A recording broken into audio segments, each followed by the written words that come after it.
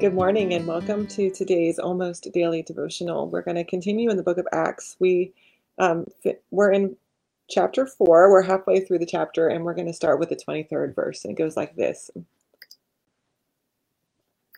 After their release, Peter and John returned to the brothers and sisters and reported everything the chief priests and elders had said. They listened, then lifted their voices in unison to God. Master, you are the one who created the heaven, the earth, the sea, and everything in them. You are the one who spoke by the Holy Spirit through one ancestor, David, your servant. Indeed, both Herod and Pontius Pilate, with Gentiles and Israelites, gathered in the city against your holy servant Jesus, whom you anointed. They did what your power and plan had already determined would happen. Now, Lord, take note of their threats and enable your servants to speak your word with complete confidence.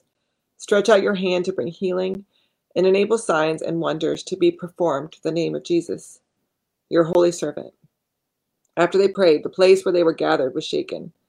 They were all filled with the Holy Spirit and began speaking God's word with confidence. Okay, so Peter and John have gone through what can only be considered a traumatic experience.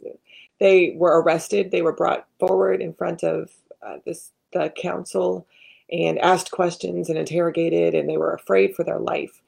And it's interesting that the very first thing that they chose to do after that was go to church.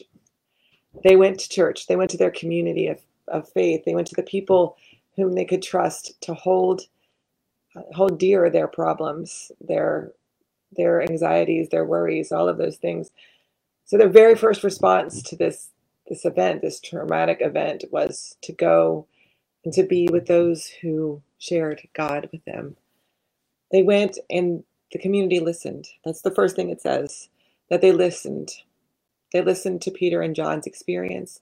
They listened to where they were in their life. And Peter and John must have been honest about what their experience was like. They must have said, this was awful. This is terrible, because they know exactly what to pray for. And it's because they listened first, because Peter and John were willing to share and to be open and honest about what they needed, about where they were in that moment. And then they prayed together. And it's also interesting to notice that they didn't pray immediately for John and Peter's needs. They didn't immediately go in and say, well, God, Peter and John they need this and this and this and this, right? The first thing they did was remind themselves of the times God had shown up, that God had shown up throughout history, that God had been there in these sort of similar moments, that God knew what they were experiencing. They reminded themselves that God knew what they were feeling. God knew the depths of their pain. God knew all of those things, and God had been there before. They reminded themselves that God had been there and that God saw them through those times. And then they prayed for the things that they were on their hearts. And I wonder how different our prayer life would look if that's how we approached prayer.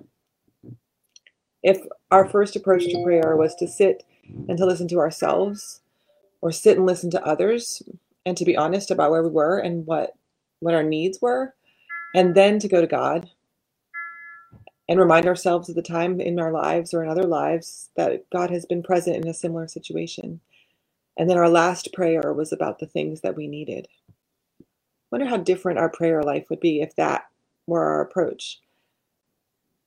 And we can do that anywhere. We can do that in the car, turn the radio off on the way to the store and think, what am I feeling right now? What am I experiencing right now? What am I going through right now that's difficult or challenging? And how has God been there before in those times? And then go to God in prayer. I invite you to give it a try today. Just give it a try.